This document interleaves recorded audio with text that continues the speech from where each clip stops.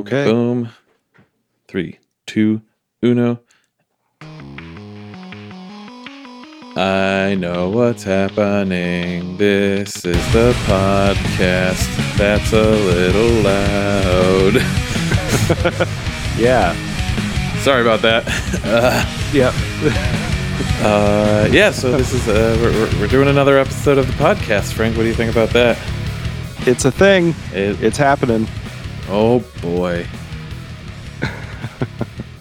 So we're recording remote today. Yes. Welcome back to another episode of Nerds of Unusual Origin. I am your host, Steve. And I'm Frank. And Nerds of Unusual Origin is a weekly podcast where we take a deep dive into the culture that is nerd. We'll discuss movies, TV shows, and a bunch of other stuff that we obsess over. All right. Yes. So we'll just jump right into it. What are we going to talk about? All right. So we're gonna kind of do a brief overview of Loki so far. Admittedly, I'm not as caught up as Steve is. So we're going to do like a spoiler-free discussion of Loki. And then we're going to go over our movie rewatch of the week, which was The Martian. Movie and book rewatch.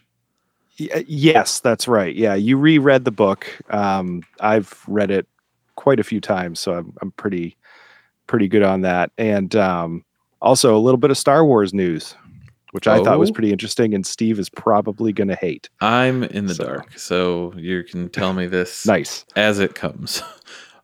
Sweet. So yeah, let's just before we jump into anything, we're going to do two drunk dads, or one drunk dad. Yes. I'm doing water today.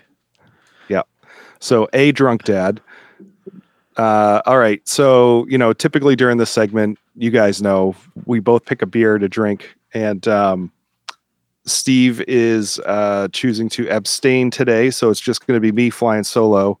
So I have in my hand actually a gift from Steve. It's a Greater Good Funk Daddy. So an Imperial Sour IPA. And I drank one of these with you, Steve, over the weekend, and it was delicious, but I'm going to enjoy another one. Sweet. I would have done it, but one, I severely threw my back out this week, yesterday.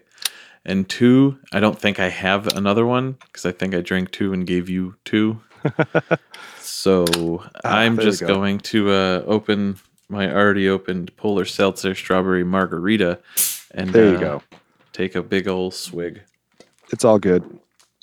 So right off the bat, you get nothing but hops. Which is weird because the taste is completely not what you think. Yeah, exactly. And then when you drink it, it's literally like grapefruit and the sourness of a fresh grapefruit. So it's very good. I'm a fan.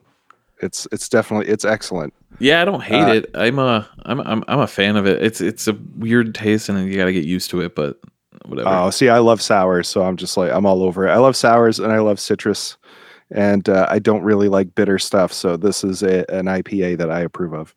Nice. They have it 8% too. So is it? I forgot that. I thought it was like 5.3 or something. I think most IPAs are at least like 6.5 or 7, aren't they? No, there's a lot of IPAs that are like 5.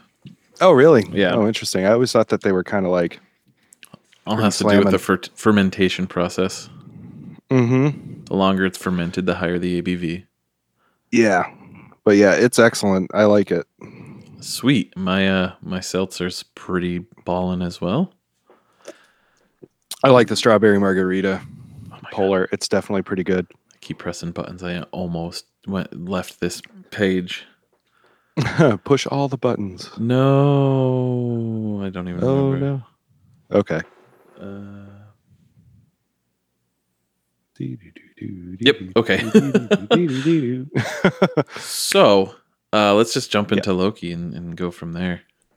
Yeah, sure. What? I won't talk about anything because you're obviously not caught up, but I'm relatively caught up. Well, I'm only up to episode 2. Admittedly, I haven't had a hell of a lot of time or opportunity to watch any of the other episodes, and I've been avoiding all the news and like social media posts regarding it because I don't want to be like 100% spoiled, but it's kind of funny because I don't even know where it's going, and I'm on episode 4. Like, well, that's not a bad thing.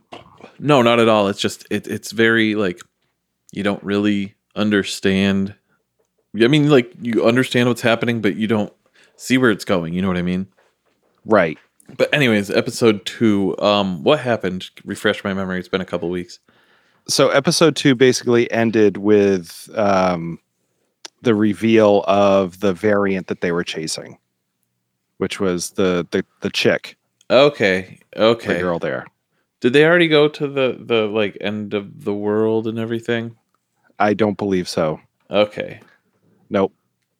Well, I do know that they do kind of go around in the next episode, but no, I mean when I say that, I should say did they ever go to the store in the apocalypse?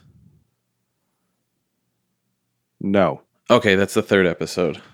Okay. I'm not giving anything away.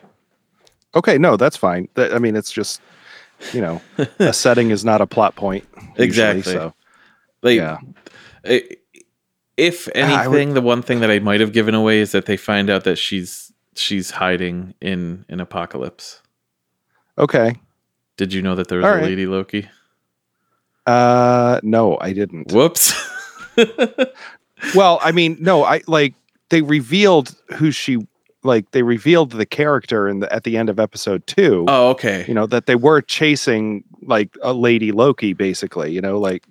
Like his variant was actually her. Okay. So I thought, and that's basically where I ended up. So that's not blowing it for me at all. All right. I thought I started screwing stuff up for you. Oh no, not at all. Okay, perfect. That works. Yeah. That being said, I mean, I liked it. I like the episodes. It's good. It's starting to like obviously become a trend that Marvel just shrouds everything in secrecy and kind of waits until the very last episode to kick it into high gear. Mm-hmm. So I don't know. It works, but it's also annoying. Is this one slated for 8 or 10 episodes? 6. 6? Yep. Holy crap. Okay. Next week, this next Wednesday, which is like the 10th, 11th, is the final episode. Falcon and Winter Soldier was 6 episodes, wasn't it? Yes. The only one that was more was WandaVision. Right. Interesting. Yeah, I mean, yeah. You have to think like they're doing 45-minute episodes. Yep. So they're telling like an entire epic in that allotted time. Yeah, right. Yeah, I mean, if you were to piece everything together into a movie, it'd be a hell of a long movie. Exactly. Son of a bitch, I'm not tired. No, it's okay. It's okay to be tired. We are recording a little bit late. Later than normal. Late in the evening. I mean, it's currently 10 past 10 at night. So, so we might not go the full hour today. But no, that's okay. We won't. And I'm just so you know, I'm telling everybody, raw dogging it. We're going just straight up. What? Yeah, that sounded weird. You're literally not even going to edit this and just chuck it up. Okay. I digest. Oh God. All right. Yeah. So yeah, Loki, hopefully I'll be able to catch up on it this weekend. And then next week we could actually like have a meaningful discussion about it. Yes, we did slate some guests, but it has a lot to do with Loki. So next week we should have those guests come on. Nice. So that's exciting. Sweet. So now that we got that out of the way, why don't we just talk about The Martian? Do you want to talk about the book first, or do you want to talk about the movie first? Oh, whatever blows your skirt up. I'm down for anything on this one. So all right, we'll talk about the book first. I read the book for the first time. I read the book the first time probably 3 years ago, and I loved it. I think it was right before the movie. No, maybe it was 5 years ago. I think there's a way to look. I'm going to see, because I think I might have bought it when the movie was coming out, so I could it came out in 2011. The book? So yeah, the book came out in 2011 and the movie was 2015. Okay. What the hell did I buy it on? Audible? Yeah.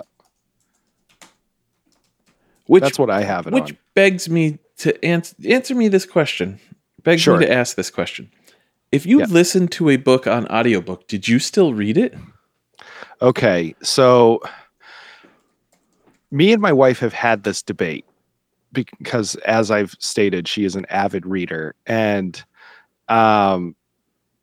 she firmly is in the camp of listening to an audiobook is reading the audiobook, is reading the book. Okay. Now, my overly logical brain can't separate the act of reading from the act of listening to something. So I have a hard time completely saying, yes, if you listened to a book, you've read the book, because you're not actually like turning pages either electronically or physically in front of you. And also I find that most audiobooks are a dramatization. So the narrator is putting their own inflections in and, giving you their own take on the story, and not necessarily letting your imagination fully, create the world. So, but then after I started listening to audiobooks like crazy, I pretty much only listen to audiobooks or podcasts all day, every day. And I've somewhat changed on that, Yeah. So yeah, I mean, I kind of think that listening to an audiobook would be considered reading the book, as long as it's unabridged, Yeah. I mean, I because ultimately you're absorbing all of the information that the author intended you to take in, Okay. I don't have the mental capacity to continue reading a book over and over again. Does that make sense? Yeah. I'm not stupid. I just have ADHD. Yeah. But like, I can straight up just listen to people talk for hours. So anytime I, want to read something or whatever, I buy the audiobook. And yeah, I think I did, while you were talking, I did the proper looking up. I bought the book in 2016 and I bought the movie right after so I could compare the two. Never got the chance to do it with anybody until today. Yeah. So, but yeah, I do like the book. The whole thing, the how technical it was, even though the guy had nothing, like he has no what's the word I'm looking for? No knowledge of anything really other than, the story. He got all of his stuff from, people who work for NASA and everything else, and the numbers and everything are crazy. Mm-hmm. Yeah, I mean, so Andy Weir was the author of the book, and so a little bit on his background. So his parents were one of his parents was a particle physicist. Oh, I'm totally wrong. And his other parent was an electrical engineer, and his background is in computer science. So he does have some knowledge of, of science. But as far as like, any kind of space travel or anything to do with space, he was kind of in the dark. But an interesting, basically like an interesting way that he went about writing this was he basically was writing a blog. He would post, he'd write some of the story and then he'd post it on his blog, and he would get each post he would get feedback from people, and it started to garner some attention in the scientific community. And he basically started interacting with some people at NASA, including astronauts. And so that's why the science of the book is so grounded and so solid. It is very real science, as as accurate as you can get minus some of the more futuristic details. Like obviously we haven't landed on Mars, so we don't know exactly how we will survive. The fusion drive thing on the Hermes, the ship that they use, that technology isn't quite there yet. So there was some artistic license taken, but as far as all of the problems that Mark Watney encounters and stuff, they're all grounded in real science, yes. And all of his solutions and stuff that he comes up with and all his MacGyver type of stuff, it's all grounded in real science. I'm looking this up as you were saying, the fusion drive is conceptual and it's in phase 2 of the design. Yeah. So we're working on some of that stuff. Like it's set in the not too distant future, Do they even say when it's set? 2035. Oh, do they say that in the book? I think they do, but at least according to Wikipedia, it starts in 2035. That's when the Ares 3 mission takes place. Okay. Which is Mark Watney's mission to Mars. Okay, that's cool. Yep. It's 14 years from right now. Right. Yeah. I don't know why I just clicked, sorry. Definitely not too distant future. Which I think is why I think that's why the book, in my opinion, is so approachable, because it's not just pulled out of his ass, set in any kind of fantasy type of thing. He gave it long enough jump in time that it is, everything in that book is entirely possible. It could be, yeah. It definitely could be, But anyway, yeah. So let's talk a little bit about the book. So before you do that, I want to say, yeah, your rant is the reason why you should not trust me to lead it. Which rant is that? No, the like you knew all of the stuff about not Mark Watney. Wow. About Andy Weir that I had absolutely no idea. I'm sitting here being like, you talked to some people from NASA. Nope. you have the information. I'm going to stop talking out of my ass. Oh, no. It's fine. I've listened to a couple of interviews with Andy Weir and stuff, and watched a couple on YouTube, because he's just kind of like an interesting, like, he's a pretty down to earth guy. And, because the book is so detailed, I kind of wanted to find out how he got all that information, Yeah. So yeah, that's kind of why I know some of that. And he's quickly turned into one of my favorite authors. I've read all of his major publications. So I read this, I read Artemis and his newer book, Project Hail Mary, Mm-hmm. So I really like him. So I've done a little bit of background research. But yeah. So what did the first time that you read the book, what was your impression of it? I really enjoyed it. I had a lot of fun listening to it. Mm-hmm. It kept me engaged, and that's really hard to do over and over and over again. And I listened to the whole thing in like 3 days. Yeah. To the point where I think I was listening to it to and from work on my, while I was at work, and any free time I had. Oh yeah. It is a page turner, whether or not you listen to it or you read it. It's easily classified as a page turner, there's always something right around the corner, and you don't want to put the book down until without knowing what's happening or how he gets out of the next predicament. It really is. Yeah, it's an easy read, and it's an easy listen because of that, and it isn't too long, so the book is only 370 pages, I think. Really? Yeah, which is it's not a very long book. And even the audiobook is only like an 8-hour book or 8.5-hour book. It's not a terribly long book, which I'm happy about, because it does get pretty, one of the things, the first time that I read the book, one of the things that I had a little bit of a hard time wrapping my head around was just the sheer amount of data and information and detail in the problem solving thing as far as like math goes and the science of it. I wasn't expecting that. You know what I mean? Yeah.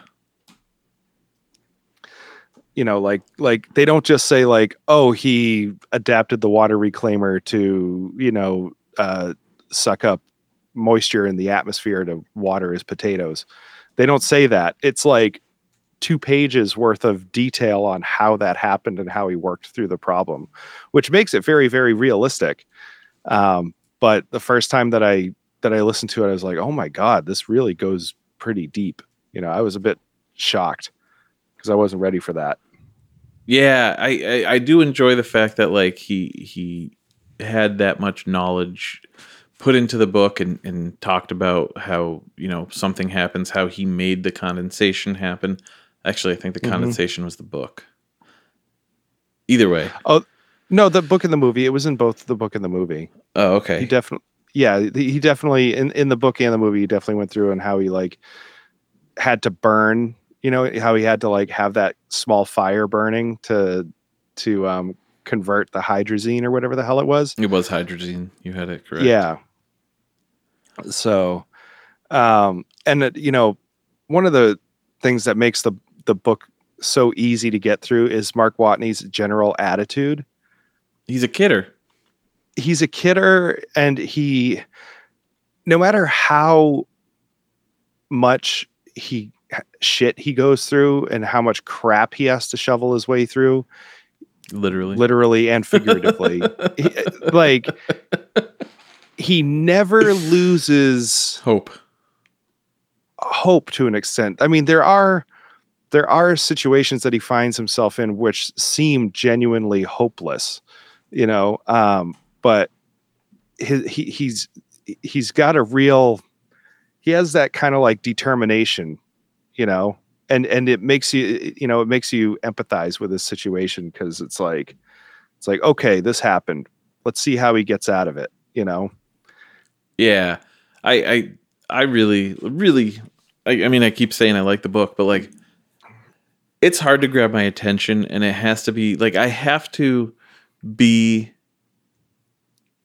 completely engaged, and this thing, like, it kind of made me, I go through these things, like I see or hear something that I really like, and then I get stuck in the rabbit hole. And this was one of those books where I was just stuck in the rabbit hole. Right. Like I looked up, like, you know, hydrazine. I looked up, like, you know, if that was the way that he was able to make water, and not water, but you know what I mean? Yeah. So it's the amount of stuff that was in it was awesome. Yeah. I feel like I'm talking in circles, but you understand. Well, no, like, well, you know, another good thing about Mark Watney's personality, like you're never rooting against him. He never does anything that makes you second guess your, you know, whether or not he's the guy that you should be rooting for, you know? Yes. Like, you want him to survive. Absolutely. So they do a really good job of really making you empathize with his situation, and not making you be like, well, sucks for him, you know, and then you just kind of like get over it.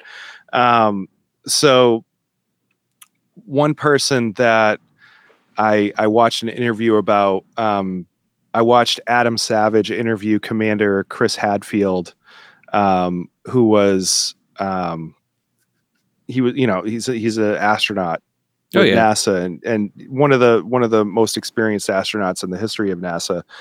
And he basically was asking, you know, Adam was asking Commander Hadfield about, you know, how accurate was The Martian, you know, in terms of capturing what an astronaut goes through and what they're prepared for. And he said, you know, yeah, obviously some of the science is unrealistic because it hasn't been invented yet. You know, these events haven't happened yet. So it's kind of hard to, like, you know, completely say how accurate that it was from that aspect. But he did say that the mentality of Mark Watney and the other astronauts on the mission was extremely accurate. You know, how, like, if something goes wrong, or something terrible happens while you're out in space, the most dangerous and unforgiving environment in the universe, like how it's super important to just like stay level-headed and really kind of like have your shit together and be able to adapt to any situation that comes up. He did say that he really nailed that kind of attitude, and he could picture like Mark Watney as an actual astronaut, so I thought that was super interesting. It's actually it's a really interesting interview. It's on the Tested YouTube channel. I'm gonna have to take a look at that, because it's a pretty long. Yeah, it's a pretty long interview. It's like 45 minutes or an hour long or something, but it is really interesting to kind of like get the insight on that, it makes it a much more credible story. That being said, and talking about him talking to Chris Hadfield and whatnot, I did have to look up whether or not Neil deGrasse Tyson chimed in on this movie, and boy did he. Oh, I'm sure. So one of the things he said was evidence that the Martian movie is all fantasy. All who make important decisions are scientifically literate, meaning like, all the people in the movie, they kind of, in the book, like they kind of needed to be taught things. Yeah. One of the other things is the USA and China cooperate with one another in space. But the cool thing is he said, the Martian movie is where you learn all the ways that being scientifically literate can save your life. Mm-hmm. And that they got the crucial science right while enhancing the story by fictionalizing the science that remained. Yeah, that's a good sum up of it. For sure. I've seen some of the things. Sorry, I don't mean to cut you off. I've seen some of the things that he said about some of the other movies, and this is surprisingly low on the totem pole. You mean in terms of the amount of shit that he gives? Oh yeah, he tears movies apart. Yeah, that's kind of a shame. It's like, just appreciate the art, bud. Like suspend your, get your suspension of disbelief or whatever it is, But anyway, that's Neil deGrasse Tyson. That's neither here nor there. Yeah. So sometimes I think he's hamming it up too. Yeah, I think I listen to a lot of his things with Joe Rogan, and he does is he likes to make sure everybody knows that they're like what's real and what isn't. But he also enjoys the movies that he sees. Yeah. So that's pretty much just his forte. Right. Yeah. Yeah. So, well, let's move into the movie a little bit. Absolutely. So we rewatched the movie this week. I watched it with my wife, and my wife. With my wife, she's my wife. Is nice, and it's the movie. It does that thing that adaptations have to deal with, where it's like, obviously you can't put everything in the book, so like let's just pick the most important things that move the plot forward, and I think they did a pretty decent job of it. I would argue that they did a lot to it. There wasn't much from the book that wasn't in the movie, whether it be, on a screen, whether it be like wherever, but they pretty much talked about almost everything from the book in the movie. Yeah, the major plot points were all there. You know what I mean? The face you just made when I was saying that. Well, it's because like I agree with some of what you're saying, but I do have a couple of gripes about the movie. On the whole, I liked it. I really did like the movie, and I have no problem rewatching it anytime. But comparing it to what I agree. Preparation H does feel good on the whole. So this is a thing that Steve wants to do, where anytime I say on the whole, he wants to play that soundbite. So just to let you guys in on the inside joke. But basically, so great. No, go ahead. I'm not going to play it again. You derailed my train of thought here. So I do have a couple of gripes with the movie. I did like it.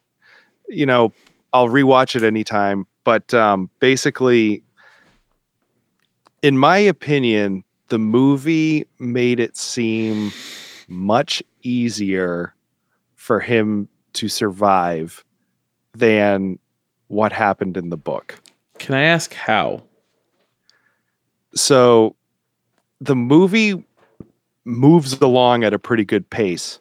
You know, even when he encounters a problem, like when he basically blows himself up trying to make the hydrazine the first time. Greatest scene in the movie. It's wicked funny, you know, and it's used to comedic effect, you know, but it just happens in like a snap. And then it cuts back to him trying it again, like right away. And you know, there isn't a lot of like, you don't get the sense that what just happened takes like time how to horrible that actually is, you know, like, you know, and how actually dangerous it was that actually happened. I think so. You don't get a sense of that. And they did just make it a little bit too easy. Like in the book, he really struggles with when his drive from Schiaparelli to from Acidalia Planitia to Schiaparelli. From Acidalia to Schiaparelli. That journey in the book is absolute hell. You know, you got to figure that journey takes him almost over a year. No, it was like 50 or 60 days. Okay, but right, yeah, you're right. But like that journey was absolute hell for him. You could only they kind of touch on it in the movie, but like, you know, he's got to travel for 4 hours and then set up a ton of stuff to like recharge the batteries and basically wait for 18 hours or whatever it was, or 20 hours before he can drive for another 4 hours and charge the batteries up again. You know, so it's arduous. And then they completely skip over all of the troubles and bullshit that he encounters on the way. Yeah. You know, like they really breezed over that journey, and they made it seem really easy. They even the change in terrain was a big pain in the ass for him to deal with in the book, but in the movie he's just cruising along Highway 101. Yeah, they don't even talk about the terrain of the Schiaparelli crater or the way there. Right. Yeah, so like in the book, you know, he encounters a massive dust storm that he doesn't know is coming because it's so big that he gradually starts getting into it and gradually starts losing battery power and doesn't realize what's going on until he's in the middle of the storm, basically. And the reason for that is because in the book, he loses all communication with Earth. You know, like he shorts out the rover. Not the rover. He shorts out Pathfinder. No, he doesn't short out Pathfinder. He shorts out the communication in the rover itself. Right. The rover is the drivable thing, right? Yeah. Okay. Yeah. The rover's the drivable thing. Pathfinder's the little buggy that he goes and rescues in order to communicate with Earth. You know?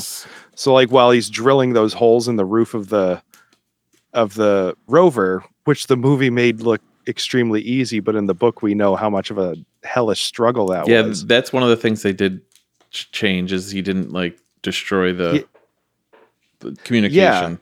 So he always has communication with Earth in the movie. So like just from that, it's a lot easier, you know. And then, like I said, he doesn't encounter the dust storm.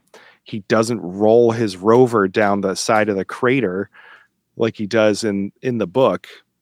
You know, like there's just a few things where they kind of they left out of the movie altogether, and I understand why they had to. I mean, the movie was 2+ hours long. Yeah, and it was pretty long. You got to make some cuts, but in my opinion, it was just like once he had his shit together and he was ready to go, it was just a bit too easy. And the only thing to me that makes it seem like any bit of a struggle was when they were doing the body double shots where you saw Matt Damon all scrawny and skinny and malnourished. Yes. You know, that made it seem pretty like he doesn't even mentally really break down too much. Yes, I know what you mean. Yeah, you know? The only time you really see him get emotional is when I think in the movie when he talks to Martinez the first time, you see him kind of laugh and give a little bit of a sigh, cry type thing. Well, when the when the airlock blows in the Hab in the movie. Yep. And then afterwards he's in the rover and he completely loses his shit and starts punching it and screaming and crying. And like, that's when you realize that he is under some serious stress, but that's the only time that you really get the feel of how damaged this guy is. Yeah. Like mentally.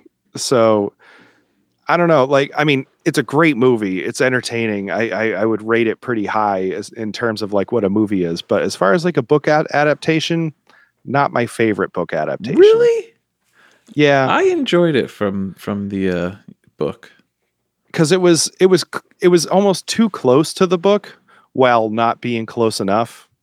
Me and my wife were talking about this, and we compared my it to wife. Ready Player One in a way. And like, we both loved the book Ready Player One, and we both loved the movie Ready Player One because the movie was so different from the book. I hated the book because it was so different from the movie. I mean, I hated the movie because it was so different from the book. Right. Yeah. Like, it was so different to the point where I could look at it as its own standalone thing, because like, yes, the general plot was the same, but how they arrived there was completely different, than the book. Whereas The Martian, it was like, excuse me, The Martian, they were close enough to the book, but kind of not close enough, for me. I get it. I know what you mean. You kind of want either it to be exactly the same or just different enough that it's not the same. Like, I could do with like a 3-hour director's cut of the movie where maybe they threw in a bit more stuff that happens. Yes. I mean, and the movie's totally like, it's a 2+ hour movie. I think it's 2 hours and 20 minutes. It does not feel like that at all. No, like really, it feels you the whole time. Yeah, it feels much faster. So because of that, I think they could have gotten away with putting in a little bit more stuff that goes on. So I agree. But the performances, though, there wasn't a dud really in the whole entire cast. That and like there were so many stars in that movie. Yes, it's like Kristen Wiig, Jeff. I almost said Jeff Bridges. No, Jeff Daniels. Jeff Daniels. Yeah, Jessica Chastain, Jeff Daniels, Kristen Wiig, Sean Bean, and he doesn't die. Thank God for that. Spoiler alert! Sean Bean. Yeah, is he's in the Lord of the Rings, and they talk about the Lord of the Rings and the Council of Elrond. So good. My wife loved that. Like, when she saw that it was Sean Bean, she was like, hold on a second. And then they do the whole Council of Elrond scene. She's like, whoa, that's meta. Yeah. Then there's Michael Pena, there's Sebastian Stan. Yeah. Like Donald Glover. Yep. Sorry, not Donnie Glover, but Donald Glover. I know I'm talking like I know him. Donnie, what's up, buddy? Yeah, Donald Glover, who excellent. Yet another great screen performance from him. He was good in Solo. And anything he does is great.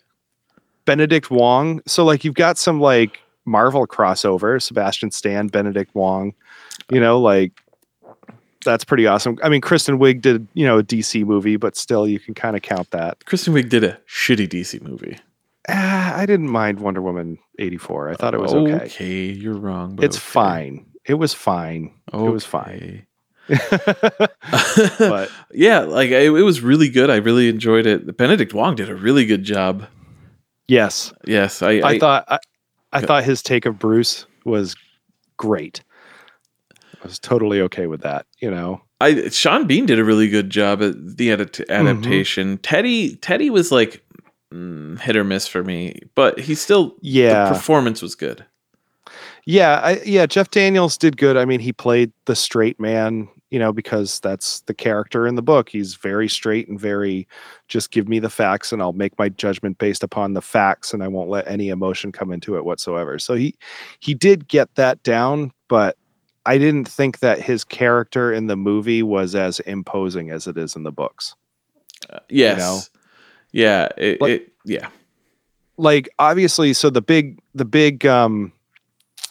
the enemy that, you know, to use it as a term in the book is the planet Mars, essentially, you know, like that's what our hero is constantly fighting against. But also in the book, it is Teddy a little bit, you know, Teddy wants him to survive. So it's not like one of those kind of, you know, things, but Teddy's going at it in a very right-brained way, you know, like just do whatever the lowest risk thing is. He's trying to save the crew instead of, you know, saving. Yeah. He knows that. And he's trying to deal with it from like a PR nightmare point of view too. You know, like he's going at it from like what's best for NASA, not necessarily what's best for, you know, Mark Watney. Yeah, I know exactly what you're saying. So, I mean, he's a good foil to Sean Bean's character, but at the same time, he's not quite as imposing as he is in the book. Yes. You know, all of that being said, yeah, knowing that you don't like the adaptation of the book, what would you give it for a score? For a movie? Yes. Like if I was just in the mood to like watch a movie, I'd go like out of 5 stars, I'd give it a solid 4. Okay, I'm right there with you. And at the lowest, you know, if I was in a cynical mood, I would say 3.8, but I think it's a 4, you know. Okay. I wasn't a massive fan of it as an adaptation, but as a movie, standalone movie by itself, yeah, I'm totally happy with it. And I really like what they did at the end with Mark Watney's character, how they buttoned it up. Instead of it just ending with him being rescued, it was like, well, here's what he did after he was rescued. Yeah. You know, they don't do that in the book. I love the like, yes, before anybody asks, I did survive on the planet Mars by eating potatoes, growing in my own shit. Yes. Yes, it was great. Yep. For our next week's classic movie rewatch, I got The Perfect Movie. Well, you didn't say what you thought of it. I said I'm right What's there your with you rating? for 4.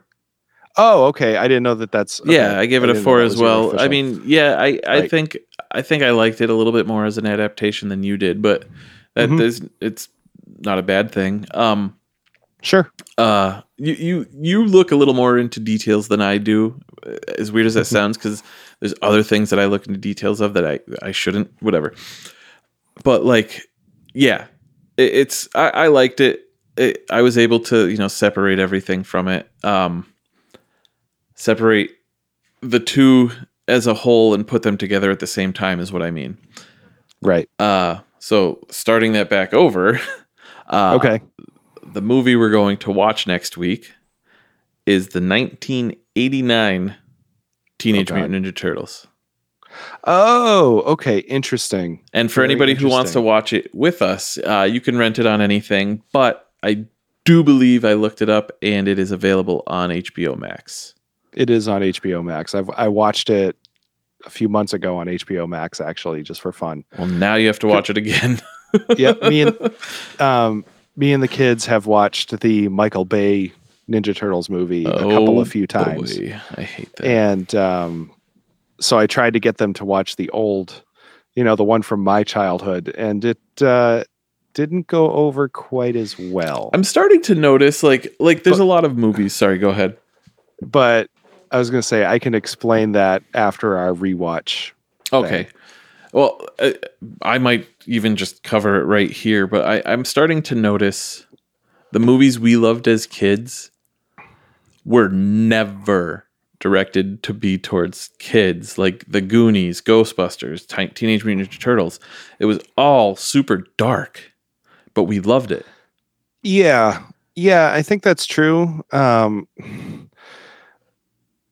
Which is kind of funny because the 80s was definitely the time of make a movie to sell toys. Yes. You know? But I think, yeah, I don't know. I mean, you're right. It's an interesting thing to kind of think about. Like, why did those movies that were geared towards, you know, maybe a mature audience connect with so many kids? Yeah. I mean, you know, I was 5 when I discovered Ghostbusters, and like It's been my favorite movie ever since. I'm 36 years old. Like Yeah. It's weird to think about. I was yawning. That's all okay. All right. Yeah. So that's good. I love that movie. You okay. asshole. First time I ever watched it was in first grade.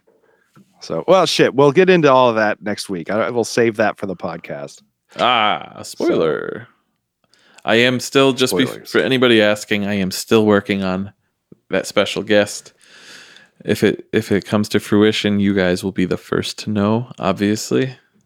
Yep. You'll just know when they come on. Anyways, so you want to tell me something that I'm probably going to hate. So go ahead and tell me. Okay. So some interesting Star Wars news this week. So this week, Disney announced Star Wars Visions. So Star Wars Visions is a new anthology season. Obviously having to do with Star Wars, but the unique take on this, which hasn't been explored too much before, is that it's all anime. So it's they basically went to, I think,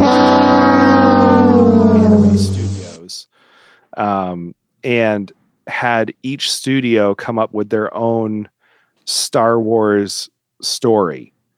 And so they're going to release all these as like an anthology series, I think next year. And there's a trailer for it, and I think it looks pretty cool. I'm really interested to see, another culture's take on the Star Wars universe. So yeah, I don't know. I'm pretty pumped about it. Yeah, I'm not signing up for that one. So that's fine.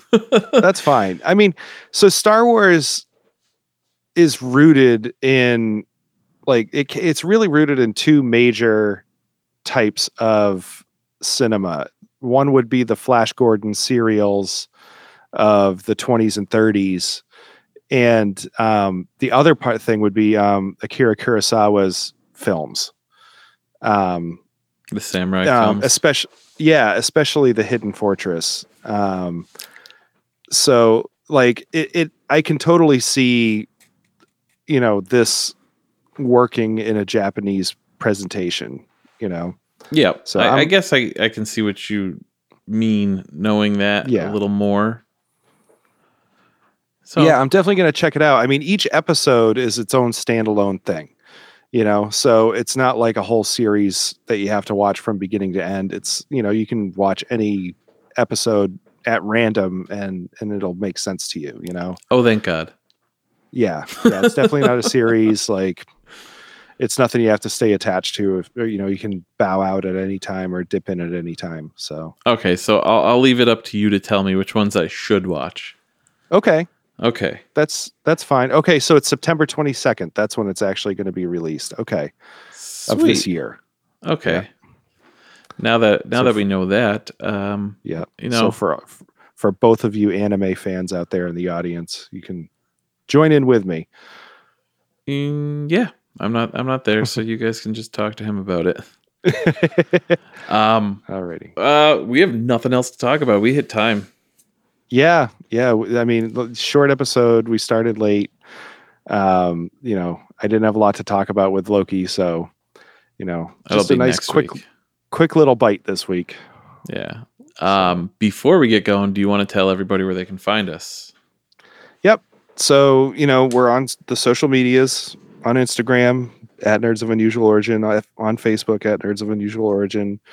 Obviously, you're listening to us on your podcast player of choice, but if anybody asks, we're on Stitcher, Spotify, Apple, Overcast. Overcast, like all that crap. The fun, all the casts, all the casters were there. So go ahead and check us out. Podcatchers. Yes, and find us on Facebook and stuff and Instagram and interact with us. We're not the most active people, but we really do enjoy getting into a discussion with folks. So yes, shoot us a message. Shout out make a comment. my buddy Mike, who just left my post office to go run another post office. I told him I'd give him a shout out. And also, okay, Mike, our number one fan, Zach Ernst. Whoop, yes. Let me take that one out. Our number one fan, Zach. Yep. Yep. He frequently comments on our stuff. So that's awesome. I do agree, sir. I do agree. So Steve, any recommendations? I do have a recommendation.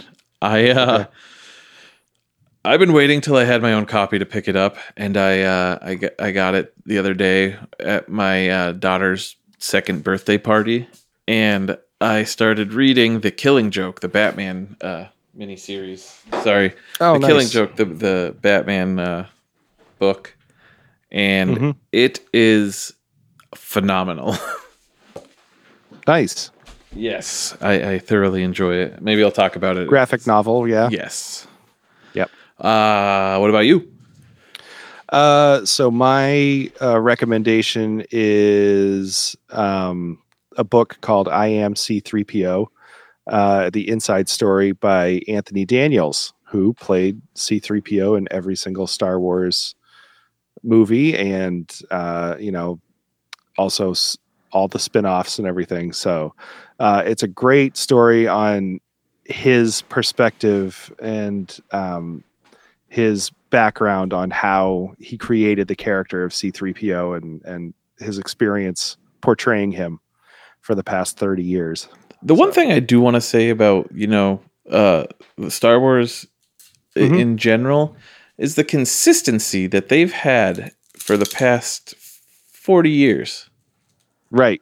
Is phenomenal. I mean, they do what they can. If somebody unfortunately passes away, they find the next best thing, which obviously isn't ideal, but they do what they can in a bind. Like Peter Mayhew had surgery to replay Chewbacca for the first of the 3 new sequels. Mm-hmm. That's ridiculous. The dude didn't walk for like 20 years. Oh yeah. Like, yeah, it is pretty impressive when you look at how they can handle things like that. And, the fact that Anthony Daniels, 1977, A New Hope comes out and he has managed to squeeze into the exact same costume for the past 40 years. Like that's pretty impressive, but yeah, it's a great story, especially the audiobook. He narrates it himself. Does he do it in C-3PO's voice? He does the voice now and then, and it hits you. It gives you all the feels whenever it comes up. So okay, yeah, it's a really interesting perspective on that character, and a surprising amount of insight from Anthony Daniels, and a lot of his views on the Star Wars universe are probably surprising to a lot of people. So it's a good read and a great listen. So that's my recommendation. I'm definitely going to have to watch that. Re-listen to it. Wow. Yeah. It's on Audible and all that other crap. So perfect. Yes. We're done. Frank's going to guzzle his beer. Yeah. I got to pound this thing before I go to bed. We are Nerds of Unusual Origin. I am Steve. And I am Frank. And may the Force be with you. Oh boy. Where's that?